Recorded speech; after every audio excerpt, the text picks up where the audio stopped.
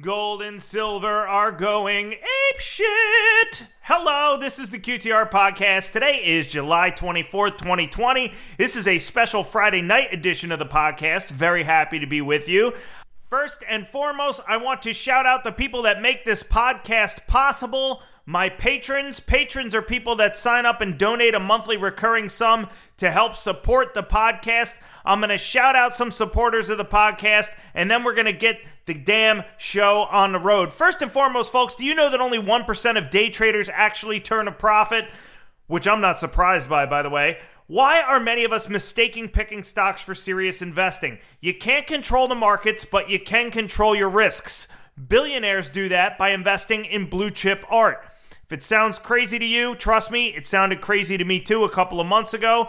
But the ultra wealthy have been investing in art for centuries, and since 2000, art has outperformed the S&P by 180%. The problem is, if you're broke as a joke like I am, how the hell are you going to go out and invest in the same types of priceless works of art that are, tens of millions, sometimes hundreds of millions of dollars?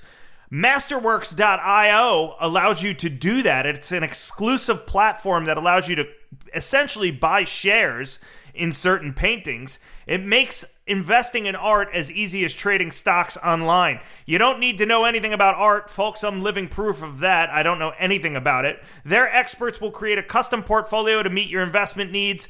Masterworks.io, you don't need to choose between big risks and big returns. If you go to Masterworks.io and you select podcast, you can skip the 70,000 person wait list to get first dibs. Masterworks.io, it is a very cool concept. We had the CEO on the podcast a couple months ago, Scott Lynn. Make sure you read their disclaimer at masterworks.io/disclaimer. The link is in the podcast description. Also, folks, I want to make a side note here before I talk about JM Bullion, which is my exclusive gold and silver provider. When Masterworks reached out and said they wanted to sponsor an individual episode, I said no problem because it is a platform that I use. I have an account there. I just bought shares in my second work of art this week, which I am stoked about. I tweeted about that today. And with JM Bullion, it's the same deal. I use JM Bullion as my exclusive gold and silver provider, not because they support the podcast, but because also I have used their platform and I like it. JM Bullion has been in business for a decade. They have a fantastic reputation, which is well-earned and well-deserved. They've done over $3 billion in sales. They turn around orders very quickly. And QTR podcast listeners, if you are interested in gold and silver bullion, and now is the time to be interested, in my opinion, I'm not a financial advisor, you can email Kathy, Kathy, at jmbullion.com. She is there exclusively for QTR podcast listeners. So if you never bought bullion before, you have questions, you want some individualized service instead of just going on a website and placing your order, which works beautifully, by the way, anyways, you can reach out to Kathy, ask her for free shipping, ask her for $5 off your order, tell her QTR sent you. But if you're interested in gold and silver bullion, check out my friends at JM Bullion. Again, I like to be able to honestly say that the people that support my podcast are people that are honest people and have services that I use and or have vetted myself. I have turned down Patreons and I have turned down people that have offered to sponsor episodes because I don't use their product or service, or I think that they're a scam artist. There's been certain financial products or services when I've told them, take their money and take a hike. So if you ask me, it's really the best way to do podcast monetization because my Patreons are completely voluntary, and I thank you guys so much. There's people that have told me over the last couple of weeks that they need to unsign up for Patreon because of the financial effects of COVID. I just want you to know I'm just humbled by the fact that you would contribute. The dollar amount doesn't matter. The length of time you contribute doesn't matter. I thank you guys so much because you make the podcast possible. And when it comes to the first 10 minutes of the podcast, oftentimes I am talking about people that make it possible, but I never interrupt the podcast in the middle of the podcast. People give me shit about doing stuff on the pre-roll, and I say, listen, once we get started, we never interrupt. I hate when fucking people do that in the middle of a podcast. They throw in an advertisement. So this is the best way to do it in terms of monetization and getting you the content that you want. Me being able to truthfully speak my mind and be intellectually honest with the people that I support. That shit is really important to me because we're talking about an industry that's full of pricks and scumbums and dickheads and dweebies and what does she say in Ferris Bueller? Sportos and dweebies and dickheads. They all want to advertise. They think I'm a righteous dude.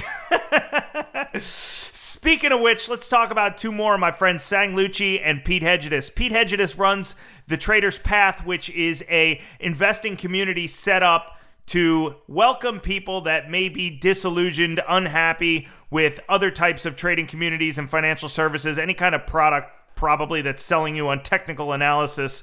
Pete started The Trader's Path because he wanted to come up with a investing and day trading community kind of for the rest of us. He offers investor education, investor advocacy. He offers daily watch lists, a live stream. It's just a wonderful community of honest people to have around you. If you're looking to bounce ideas off people, if you are a day trader, man, it is great to have this type of resource, especially now with the markets being as volatile as they are. My buddy Pete Hedgedis over at The Trader's Path is an honest guy. He's a Liverpool supporter, so I know he's having a great week. I talk to him on the regular. He has been a huge advocate for the QTR podcast and supporter of our message. So if you've ever thought about joining a day trading community, check out The Trader's Path. Link is in the podcast description. Finally, I want to shout out my homeboy Sang Lucci and the Sang Lucci Steam Room, which is the best piece of software ever created, in my opinion, to track money coming into the options market. The Sang Lucci Steam Room, these guys were the first people to ever fucking do it when it comes to tracking options flow. Okay, they were doing it 10 years ago before unusual options activity was a big feature that's been placed on a lot of new trading platforms. They have been cultivating their software, the Steam Room, for a decade now. It is aesthetically pleasing. It is fun to use. It tells you where the money is going in the options market. That can be important because oftentimes it can predicate moves in the equities market, i.e., give you some idea as to what's about to happen in the stock market. The Steam Room's a wonderful product that can pay for itself if you don't trade like a herb. And Lucci is an honest guy. His partner, Charlie Bathgate, very good friends of mine, honest people to do business with. If you reach out to them personally and tell them QTR sent you, as well as with my buddy Pete, they will make sure that you get a discount. They will make sure that you get a free trial of the product if you'd like. Tell them I sent you. This podcast also brought to you by some of my newest patrons, people like Jake Dirk Cole, David Harvey, Pawnbroker.com, thank you for checking in. Joseph Romo, Brian Zusi, Adam Countryman, Margot Cosia, Derek, Andrew Harrington, Jamil Akhtar, thank you guys for signing up recently. And some of my patrons that have been with me for a while that continue to support the podcast, like Peter Schwartz and Mick Dostey. My friend Pete Yarborough is still supporting me, which I appreciate very much.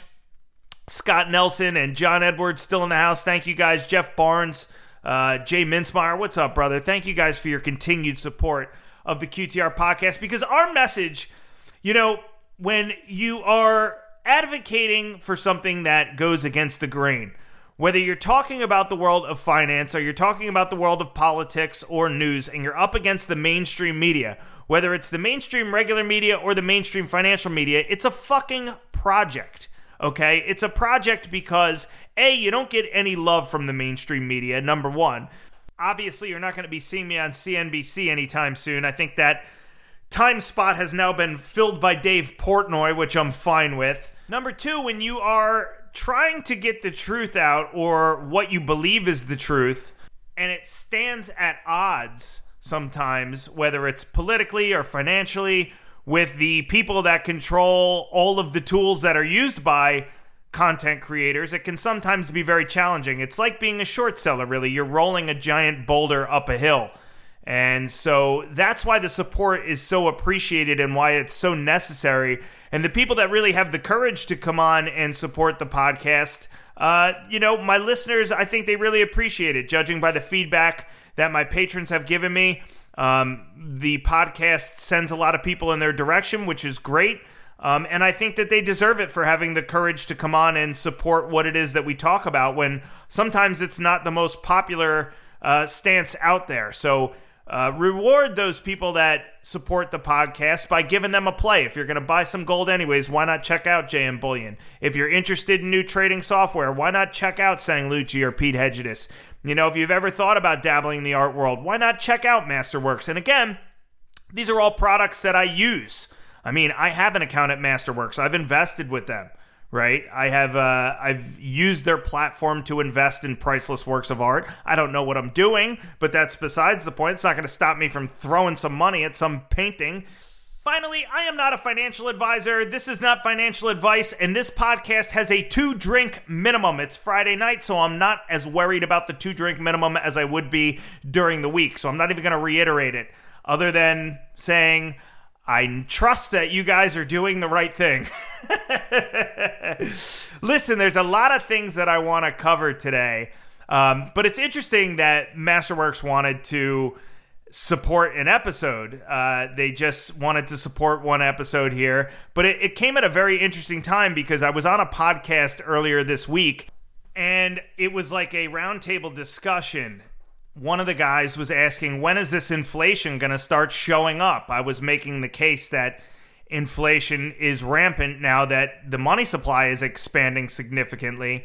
And the guy at the roundtable that I was talking to didn't really understand that inflation was happening, I guess because a gallon of milk hasn't doubled over the last 2 weeks. So as we were talking about it, one of the things that I brought up was the art market. The art market has seen this crazy appreciation, as have other things that I would never in a million years own. Like I was reading an article a couple of months ago about a Scotch collection that sold for something ridiculous, like $60 million. Sotheby's, some old guy, died, and his Scotch collection spanning like 200 years, and I don't know anything about it. Look, if I want to get a buzz on, I can go across the street right now and buy a bottle of Scotch for $7. That's about all I know about the world of Scotch. But apparently some old guy who had a massive collection of like some of the world's rarest Scotch, he died, and then his collection was auctioned off by Sotheby's for something like $60 million. So when people ask you where the inflation is, 2 great places to point would be the art market and the Scotch market. And what does that mean? It means that there is another human being out there. Just think about this one right now, all right? Hopefully you're not too stoned. I know it's Friday night. But just think about this one. There is somebody out there with so much money that they spent $60 million or whatever it is on a Scotch collection, or $100 million on a painting. An amount of money that 1% of would be life-changing for the average person. So when you tell me there's no inflation, there's inflation. Look, if you look at inflation the same way I do, you're looking at it as an expansion of the money supply. You can't say that there's no inflation just because the cost of cheese hasn't gone up when the M2 money supply is up, I don't know, whatever it is, 20% year over year or something ridiculous. The inflation is the expansion of the money supply. The money will get around. As the inequality gap widens and the rich become richer, you're going to see more and more headlines of super rich people buying more super yachts, paying more for priceless works of art, buying more Scotch collections. Look, if you ever want to look at a listing of shit that nobody needs to own, just look at a Sotheby's auction. Pick up the auction guide for the year and just look at the shit that they auction off. A lot of things dated, 1862. General George Washington's first shoelace, $282,000. Thank you very much. There's fucking people lined up around the block for it. There's only one of these. It is a historical artifact. It's like you don't need every booger that every guy in history has ever had. All right? Sometimes it's just good to throw things out. Today we're selling George Washington's wooden teeth. $13.52 million. It's like, ew. If somebody offered me the remains of King Tut, it's been mummified for 5,000 years. It's a historical artifact. I don't fucking want that. Assuming I can't turn around immediately and resell it for some ridiculous amount of money, what the hell am I going to do with that? What am I going to do with that? I've got the remains of the Egyptian king. I keep them in my kitchen, in between the food processor and the crock pot. Honus Wagner, first baseball card ever made, signed by Honus Wagner, guy that no one has ever heard of, but for the fact that he's on the world's most expensive baseball card. $14.96 billion, you know? All right, put me down. I'm bidding for the Honus Wagner. Well, what do you do after you get it? I don't know. I just take it at home and I keep it in my safe. And then I got a fucking baseball card I got to worry about for the rest of my life. Whether or not, you know, the air in my house, I have to turn my house into a humidor so that the thing doesn't disintegrate and I don't watch $14 billion or whatever I pay for it go up in smoke. Folks, these things that are being sold at these auction houses are proof positive of inflation, all right? It's out there. You have people with too much fucking money. And look, I don't mean we need to redistribute it. I'm not a socialist, all right? But I just mean in general. If you got $60 billion, your worldview gets skewed a little bit. And I imagine it's difficult to find importance in any material things at that point. I mean, maybe that's why people turn to these alternative assets, as they're called. Maybe there is some aesthetic to them that gives a billionaire a little bit of a tingle, you know. But I mean, the point is, you can go out and you can buy the White Album by the Beatles somewhere, anywhere, for, you know, $20 on Amazon. But if you want to buy a limited edition first pressing, you know, for $6 million, it's like, all right, well, now I've got the first pressing. I mean, I guess if you're like a Beatles fan, that's a huge deal. But who spends money on that shit? So when I was having this roundtable discussion with these other investors and they were saying there's no inflation, I said, look at things like the alternative asset market. Another great example, Michael Jordan's shoes that were just auctioned off after The Last Dance sold for, I think, $300,000 or something insane. The high tops that he wore while he was playing. And I guess if your plan is to buy it and then turn around and resell it at a certain point, that's a strategy. I understand that. I wouldn't understand buying the shoes to, what, keep them at the house, put them on display? I mean, I guess. Here's the shoes. They've been worn, and they're signed by Michael Jordan. Sir, what would you like me to do with them? I don't know.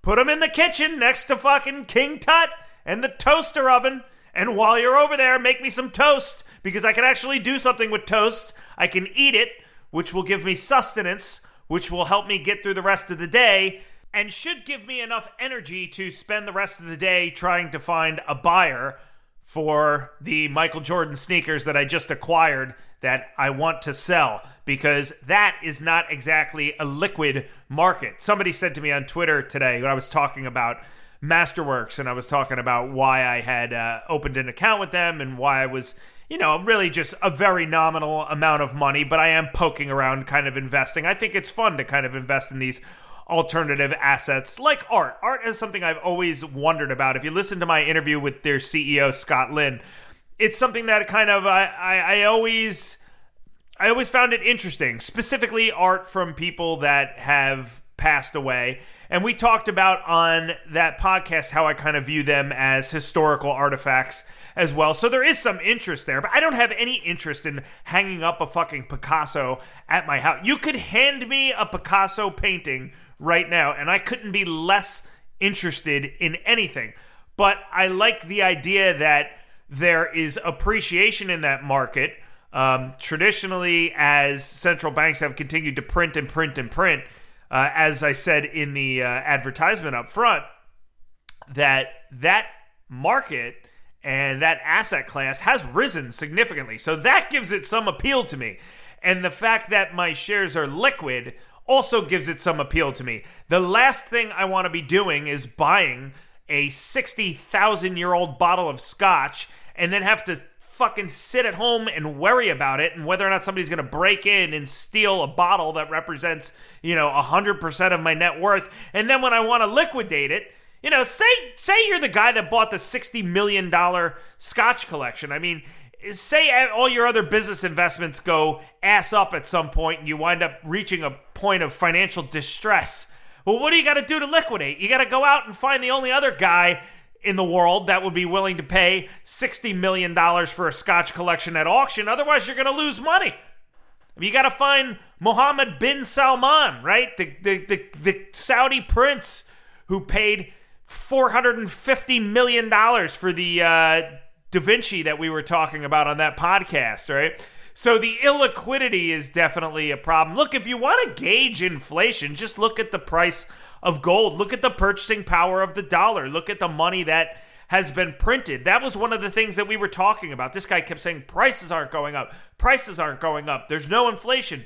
And I was like, the prices of the assets that you're looking at are not going up. The CPI is not registering price appreciation. The CPI doesn't look at how much a Salvador Dali painting costs. Okay, that's not included in the PCE deflator. So when you're using that line of argument, it's just much simpler. As Peter Schiff says, it's much simpler to look at the expansion of the money supply. That is the definition of inflation. It's like a company issuing new shares, as I said on my last podcast with him. It dilutes the purchasing power of the dollars that have already been printed, and that's all you need to know. In the stock market, you would call it dilution. In the world of money, I call it inflation, and it's called inflation. It's not just me that calls it that. God, I'm starting to sound like President Trump. OPEC Plus. I call it OPEC Plus. It's OPEC plus some other people. I call it OPEC Plus. It's not just you that calls it OPEC Plus. Everybody's been calling it OPEC Plus before you started, he always says that. I call it clean coal. Not just you. You don't call it clean coal. It was called clean coal before you figured it out.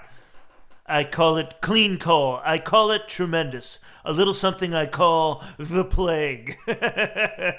Like he's just inventing these terms. I call it the stock market. Ever heard of it? I just made it up. Sometimes he has these big, long pauses, too, when he's giving a speech or he's interviewing with somebody, where he'll say, I call it, and then there's this just blank pause while his brain kind of cycles through all these different brain farts of things that he can come up with. And I'm convinced that he just throws things out there to be reactionary sometime. When he said Kung Flu at wherever that was for one of the speeches that he gave, I forget where he first said Kung Flu, but it was one of those times where he just said, I call it the Kung Flu, the Chinese virus, the Chinese plague, the Wuhan virus, the Wuhan flu. I think he is literally improvising. Should be an interesting set of debates coming up here in November, undoubtedly. That is something I can't wait for. But let's continue our discussion about inflation real quick. As I'm sure you saw this week, the price of gold and silver both went bananas. Gold broke through 1900, which officially puts it up 50% since I screamed about it after 3 Moscow Mules at 10 in the morning during the Art of Short Selling event that took place in May of 2018. And my argument for gold has always been very simple. One, I don't buy the fact that the Fed knows what they're doing. So I've said this a million times. It's a question of whether or not, and this can be boiled down to a very simple concept. This is what's interesting about looking at things from the Austrian perspective. First off, since it's not the mainstream, since it's not the main way of thinking, let's just look at it from a philosophical standpoint. Why is Keynesian economics and why do MMT gain such favor? They gain favor because it allows human beings to manipulate the very basic rules of the economy and the very basic rules of finance. Things like supply and demand. And when you can control the markets and you can control the supply of money and you can control interest rates, what you can do is really overdraw your account in the sense that you can put forth all of these government programs and make all these promises as a politician that you can't pay for, but that will ultimately get you reelected. Because the people that don't understand how things are being paid for, or in this case, not paid for, or monetized, because they don't understand that. They're just going to vote for the person that is advocating for these things. But there are very real consequences behind the scenes. So Keynesianism is kind of secretly behind the scenes beating the shit out of the actual economy. And like a person at a bar, like a belligerent drunk at a bar, racking up this huge tab that eventually is going to have to come due, and it will come due in real money. And that will be a huge problem when we get to it, an enormous problem. But for the time being, Keynesianism puts this, not only does it enable us to distort the economy and do it in a fashion where crony capitalism can take place and the citizens of the country think that the central bank and the government have control over the economy when they really don't. Not only does it give that impression, it puts a layer of complex jargon and complication over what is a very simple concept. I mean, the economy is relatively simple. It's on its face, it's a series of many transactions that take place. You can compare somebody's personal balance sheet, like what you have in your wallet right now, to a corporation's balance sheet, to the country's balance sheet. They're all different sizes, but you would want to run one the same way you would want to run the other. Think of yourself personally as a business. What you want to do is you want to spend less than you bring in so that you're able to save money. And you want to have some liquidity on you, and you don't want to carry a lot of debt. That's the same way you would want to run a corporation, and it's the same way that you would want to run a country if you wanted that country to be rich, if you wanted the country to be wealthy, if you wanted the country to be prosperous. So it's really quite simple. I mean, fiscal policy should be quite simple. The economy should be quite simple. Prices should go up. Prices should go down. There should be booms. There should be busts. The consumer has the power in a free market. All of those things are very simple. Supply and demand, price discovery, very simple concepts. Saving in order to have money for investment going forward. And again, under consumption. All very simple concepts. Probably concepts that you would apply at home. If you are running a household, what do you want to do? You want to increase your savings, increase your retirement, increase the amount of money that your family has so that in the future it's available to them if they ever need it. You want to have equity in your home. So you want your personal balance sheet to look like a corporation's balance sheet that you would run. Or if you were the president of the United States, you would want it to look like the country's balance sheet. Low debt, big cash position, perhaps some select investments, generating a lot of cash. You want positive cash flow. You want, you want to turn a consistent profit, and you can do that by increasing the amount of money you bring in or by cutting the amount of spending that you partake in. But either way, the economy is not that difficult to figure out. When you lay the blanket of Keynesianism over the economy, everything becomes much more complicated because humans have overthought the economy to some degree, number one. I mean, you can argue, all right, well, more transparency is better. So all of the macroeconomic indicators that we have just give us a better visualization and better picture of the economy as a whole. Okay, that can be helpful. But the idea of price fixing the cost of capital, which is what we do when we rig interest rates, and the idea of giving politicians and the government and people in power the flexibility to go out and make promises that they can't back up becomes a huge road for a moral hazard and becomes a huge problem. It's akin to giving a gambler new lines of credit. Every week, every month, every year, we raise the debt ceiling, we print more money. I mean, that is not a sustainable way to take a long-term focus on making the country rich at some point. We don't produce anything in the country anymore, right? We buy everything from China.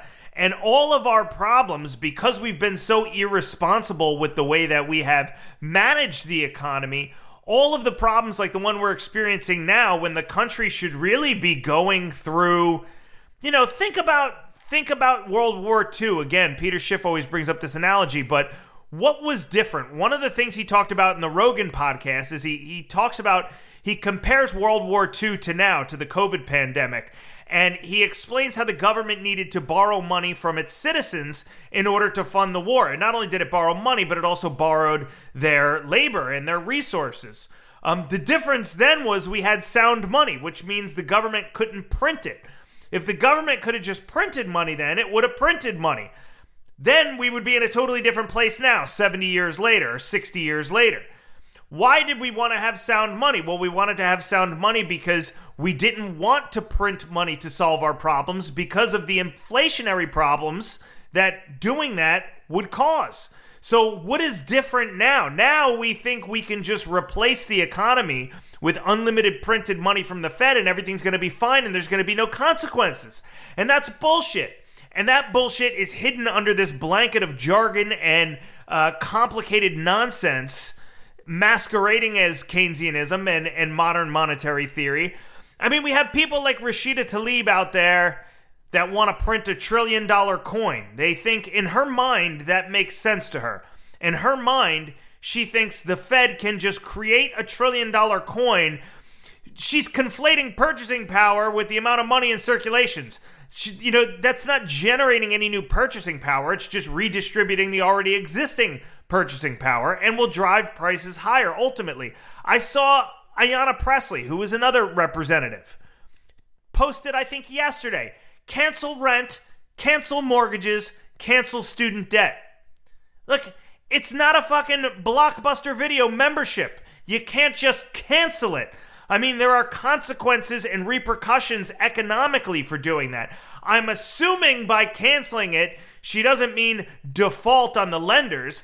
She means the Fed should print the money and we should monetize it. First off, the idea of canceling mortgages and canceling rent is asinine. What about people that have bought property for a living and that's how they make their living? They are property owners. Say you're a real estate company and you go out and you acquire you pay $10 million for an apartment complex and you make $2 million a year in rent, and your goal is to pay off the purchase in 5 years with the cash that you're going to generate, and maybe reinvest some of it to make improvements, but you're reliant on the stream of cash that comes forward from that, right? You have one of two situations. One is you're asking people to either default, in which case that landlord gets screwed, or you're going to ask the Fed to monetize this somehow, distribute money to people or keep track of who owes what mortgages where. I mean, it's a huge clusterfuck, and the government is really the last entity you want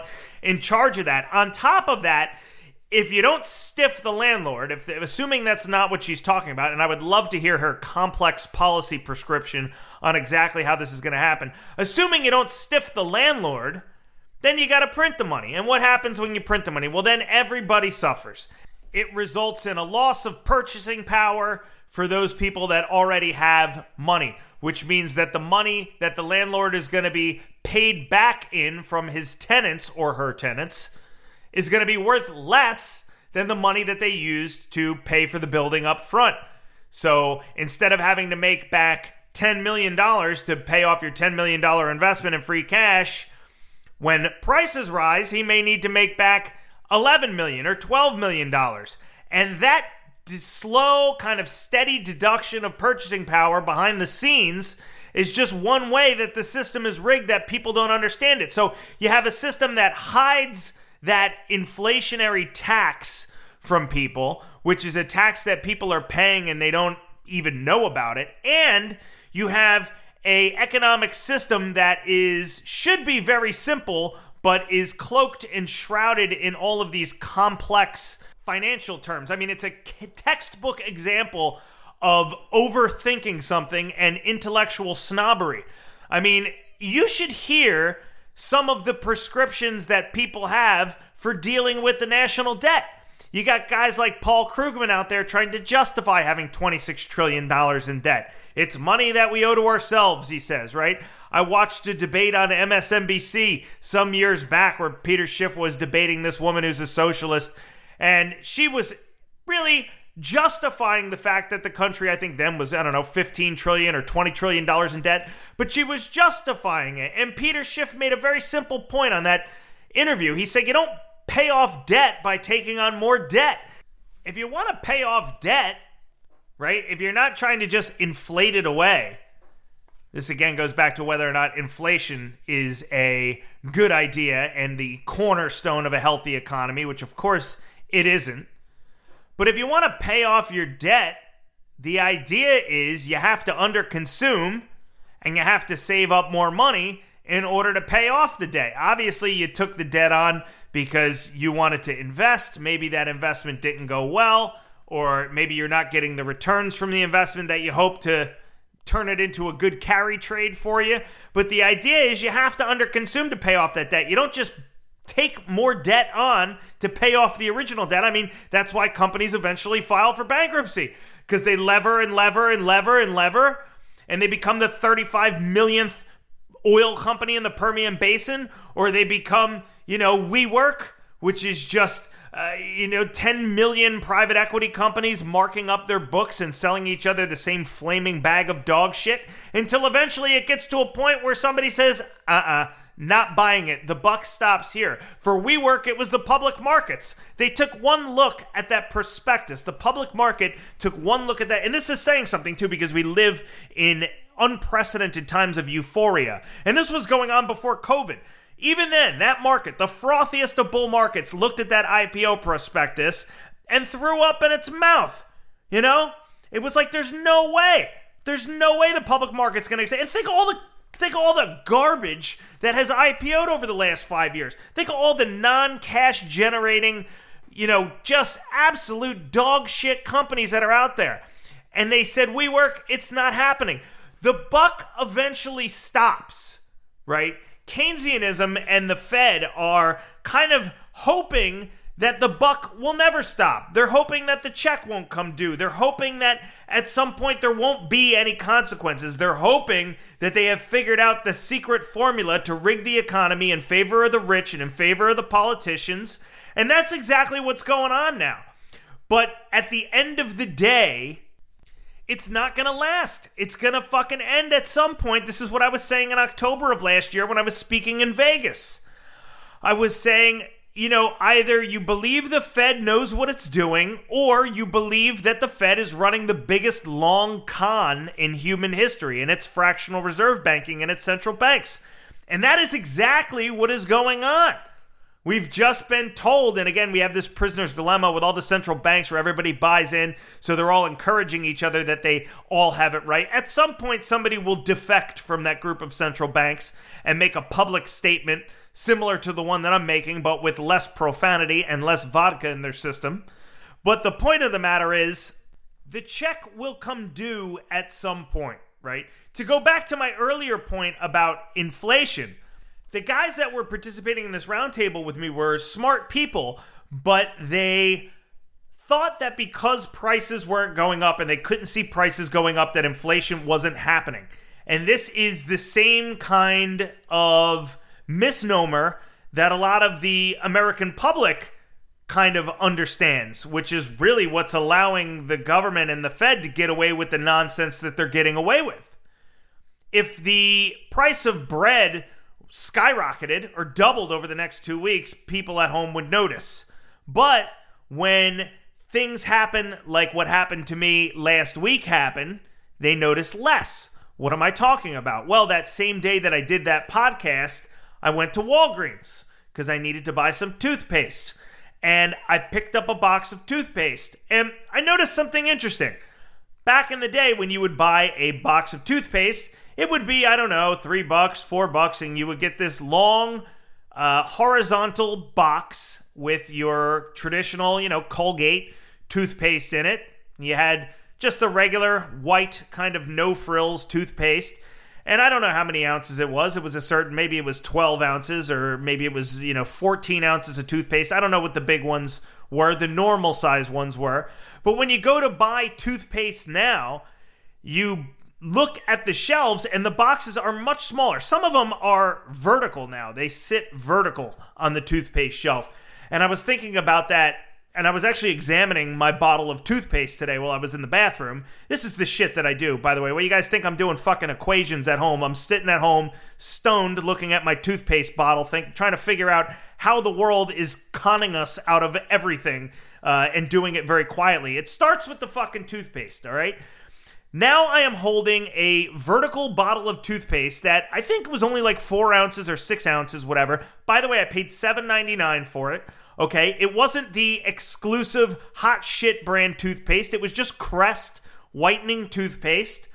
And I'm standing there looking at the bottle in the fucking bathroom, and I'm like, this is the smallest bottle of toothpaste I think I've ever owned.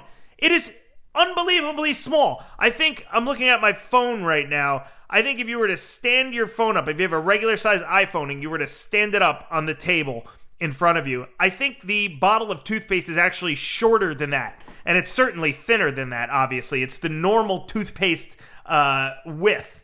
So I'm looking at that and I'm thinking, not only did I just pay $7.99 for this, all right, but, and the toothpaste isn't anything special. It's not it's not some exclusive. It comes out of the bottle like normal. You put it on your toothbrush and you brush your teeth. There's no, it's not magic toothpaste. It's not organic. It's not gluten-free toothpaste. I didn't buy it from Whole Foods. I bought it out of Walgreens. And I'm sitting there thinking, if I were to extrapolate the cost of this 4 to 6 ounces of toothpaste to what it would have cost me, I don't know, 10 years ago, when I would go buy a normal bottle of toothpaste in the horizontal box, that would be, I don't know, probably like $15. I'm probably getting half as much, and I'm paying twice as much. So you're not just getting it with the price increase, you're getting it with the decrease in the amount of product that you're getting. And on a past podcast, I talk about a similar experience I had when I went to go buy candy somewhere. I was at a Wawa and I picked up a thing of candy and I realized that the candy bar was, slightly smaller than it used to be. Pretty soon there's going to be no product left. Pretty soon it's going to be $100 for a product and you're going to open the bag and there's going to be nothing inside. So what you don't realize is, and all you got to think about is this. The people at the fucking Crest Corporation or Procter & Gamble or whatever it is, they sit in focus groups and they sit in meetings, and here's what they talk about. And by the way, this doesn't have to be toothpaste. This can be any product. As the price of commodities goes up, and as inflation rears its head and their costs go up, what they need to do is they need to figure out how to deliver you less product for more money. And that is their goal. And they need to do that while competing still. And make the customer feel like that's not happening, which is why they hire focus groups and research and marketing and all this shit. They need to give you the product that is costing them more to make, and they need to make more money on it every year because every company wants their margins to improve. Every company wants more to drop to their bottom line, and it doesn't matter whether you're making potato chips or you're selling Nissan cars or you're selling toothpaste. That is the goal. So next time you're at the supermarket, just do this little experiment. Pick up an item and look at it and say, all right, well, how many am I getting here? And look at the weight, too. Don't look at the quantity of the, amount of crackers you're getting, because they'll keep the number the same, but they'll make the crackers smaller. Look at the weight of the product. Compare it to what the weight of the product was X amount of years ago, and then divide it by the price and see how much per ounce you're paying. Because now everything wants to be, artisan. Everybody's got a fucking bistro at their house. Everybody's got one of those signs that says bistro in their kitchen. Everybody wants to run a bistro. So these companies can get away with selling you, 2 ounces of fucking goat cheese for $43. Because if they wrap it up in some packaging that makes it look like, it just came off the Piazza di San Martino in Tuscany, Italy, people are going to be, very impressed. It's like the bread that I buy. Normally, you would go, remember you used to buy bread? You would just buy a loaf of bread, and all the loaves of bread looked the same. They were big, long, robust loaves of bread. Now I go to buy a loaf of bread, and it comes in this tiny little, if you were to physically take the bread out of the package and just sit the loaf of bread next to a loaf of bread from 20 years ago, it would be probably half the size.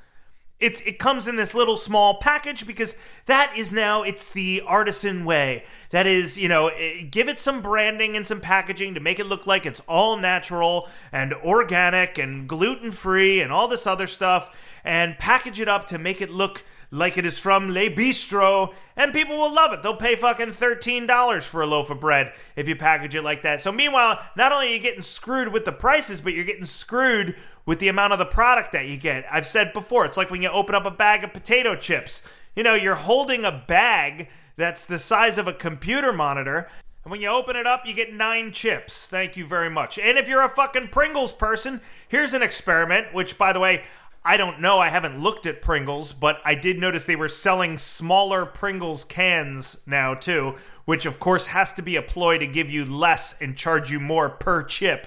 But if you take a normal, traditional, tennis ball canister size of Pringles and you open it up now, my guess would be that the top chip is probably slightly lower down than it was 10 or 15 years ago. And of course, obviously, you're paying more. So a fun experiment if you can go, and if you really have a clear memory of things that you purchased, even when you were younger, 10 years ago, 20 years ago, 30 years ago, you used to get a lot more for a lot less money.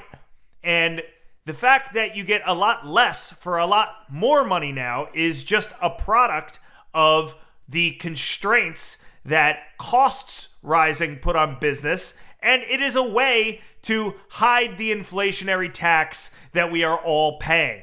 And so the cost of living has gone up way more, I think, than people think. Bill Fleckenstein talks about these hedonic adjustments that are done when the government tries to tell you how high up inflation is going.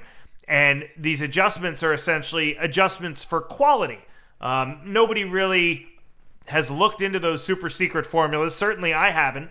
But all I need to know is it's enough of a black box for them to go in and fuck with it. And that's what the government does.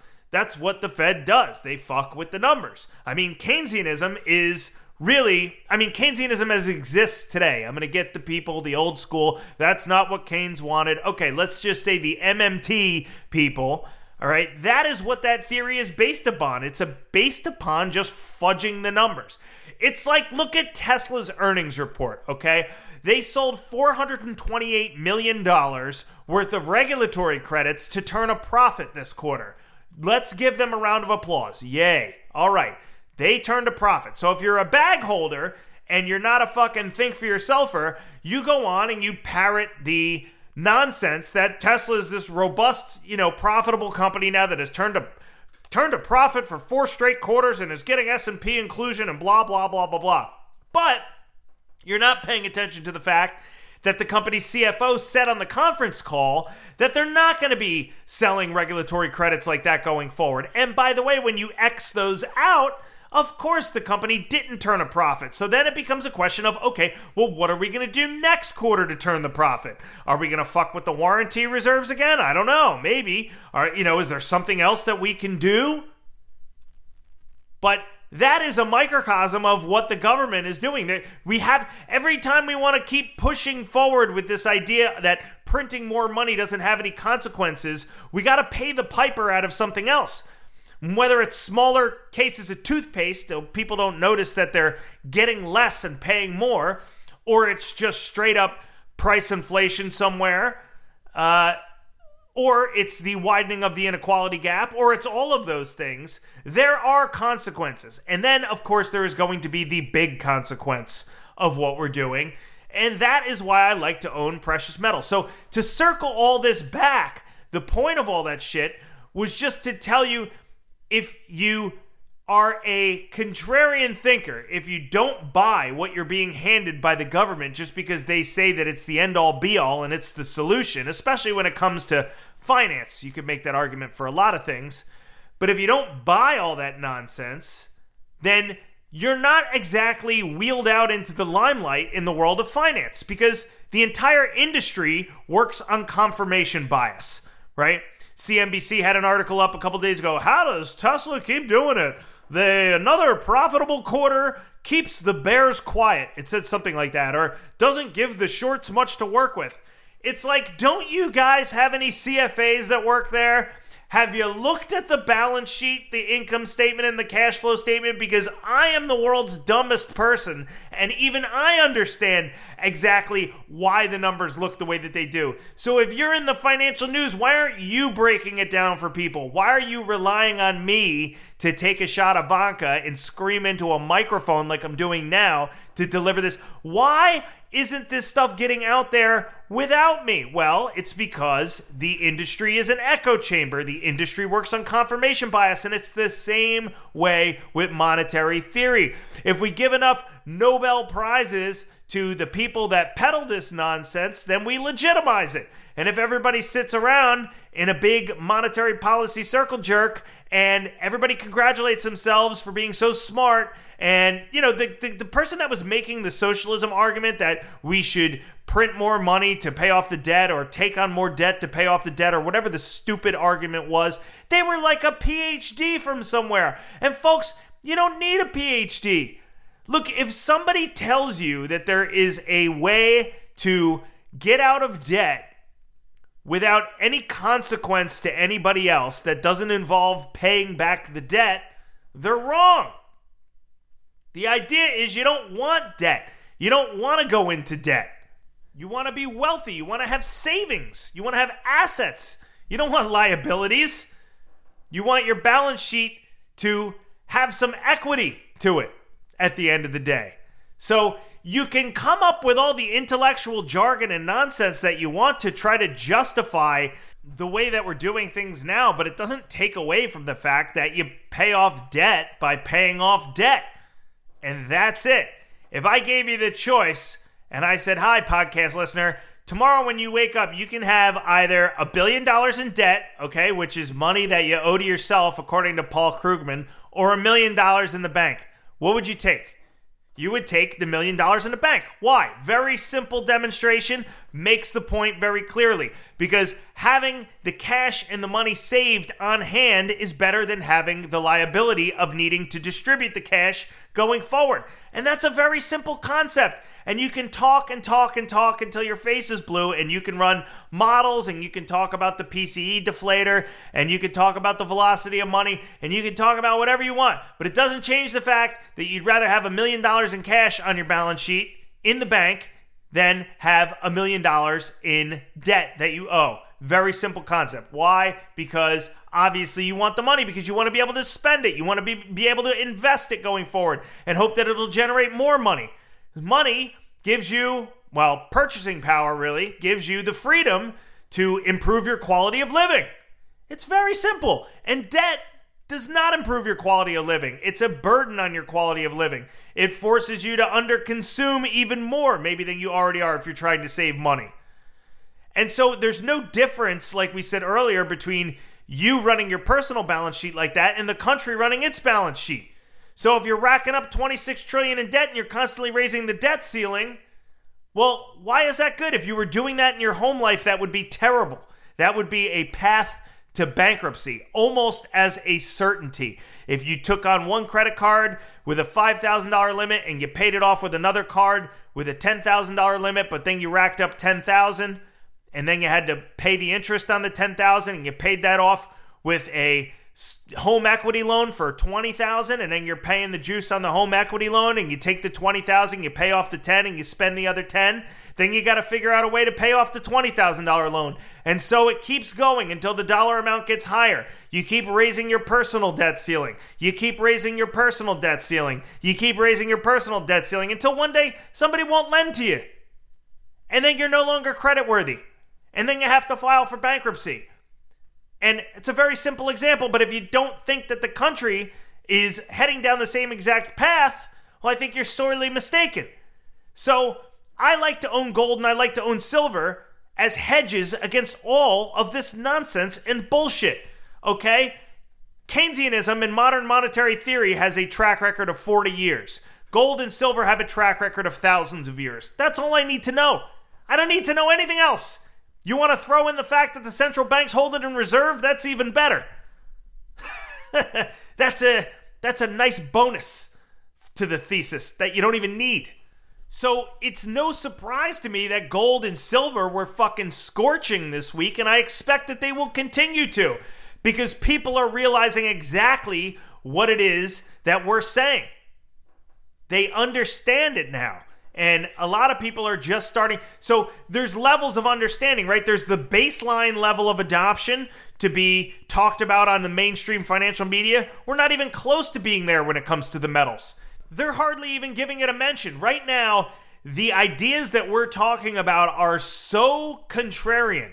They are so outside of the financial industry echo chamber that I would say they have been adopted by, 2% of the industry, right?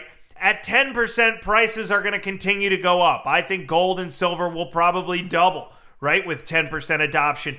Then we get to a point where, 30% or 40% or 50% adoption of this type of thinking, and then all of a sudden it gets a mention here or there on the financial news media, and it may not become the norm, but they're going to have to pay attention to it, because it's going to be so obvious that ignoring it would be to ignore the entire industry.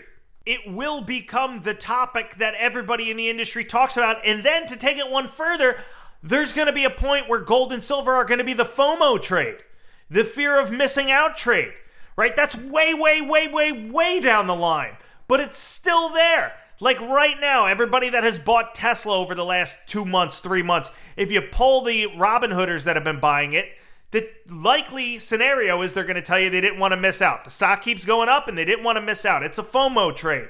Doesn't matter about the fundamentals, doesn't matter about anything. They wake up every day they see that stock is up and they think, man, I should have bought it yesterday, I didn't. I should have bought it today and I didn't. Maybe tomorrow. And then they wake up the next day and they ignore it for one more day. All right, well, tomorrow I'm really going to buy it. And then eventually they pull the trigger, and that's how you get a blow off top and things. That is a fear of missing out mentality, and that, believe it or not, will happen with gold and silver and with the other precious metals as the confidence in central banks continues to wane and money printing continues to occur and the prices of these commodities continue to rise, which to me, it has always been very simple. Not unlike the laws of economics themselves, it's always been very simple. The purchasing power of the dollar, the chart starts in the upper left-hand corner of your screen. It goes to the bottom right-hand corner of your screen. At the same time, a non-inflation adjusted chart of gold has gone from the bottom left-hand corner of your screen to the upper right-hand corner of your screen. To me, they are essentially the inverse of one another, which I think makes gold a fantastic vehicle to preserve your wealth if you want to hedge against inflation and also against the whole thing falling apart. If you just don't believe that the central bankers have superpowers and know what they're talking about, which of course I don't, that's why I like the metals so much. So I can't say I was surprised this week to see these moves, and I think there's more to come. But again, I'm not a financial advisor, and this is not financial advice. Ladies and gentlemen, I encourage you all to do your research elsewhere. And one more time, I want to thank the people that support this podcast for making it possible for me to come on and talk some shit and really give an alternative viewpoint to what's being peddled in the mainstream media. Because whether you want to talk about finance or whether you want to talk about politics, when you have 2, 3, 4 networks and they're all peddling the same narrative, again, no matter what it's about, it becomes that much more important that an alternative and contrarian viewpoint is presented. All right, fools, I am out for now. I got some great stuff coming up next week. Thank you very much for spending your Friday night or your Saturday or your Sunday with me. I got shit to do. I am out. Peace.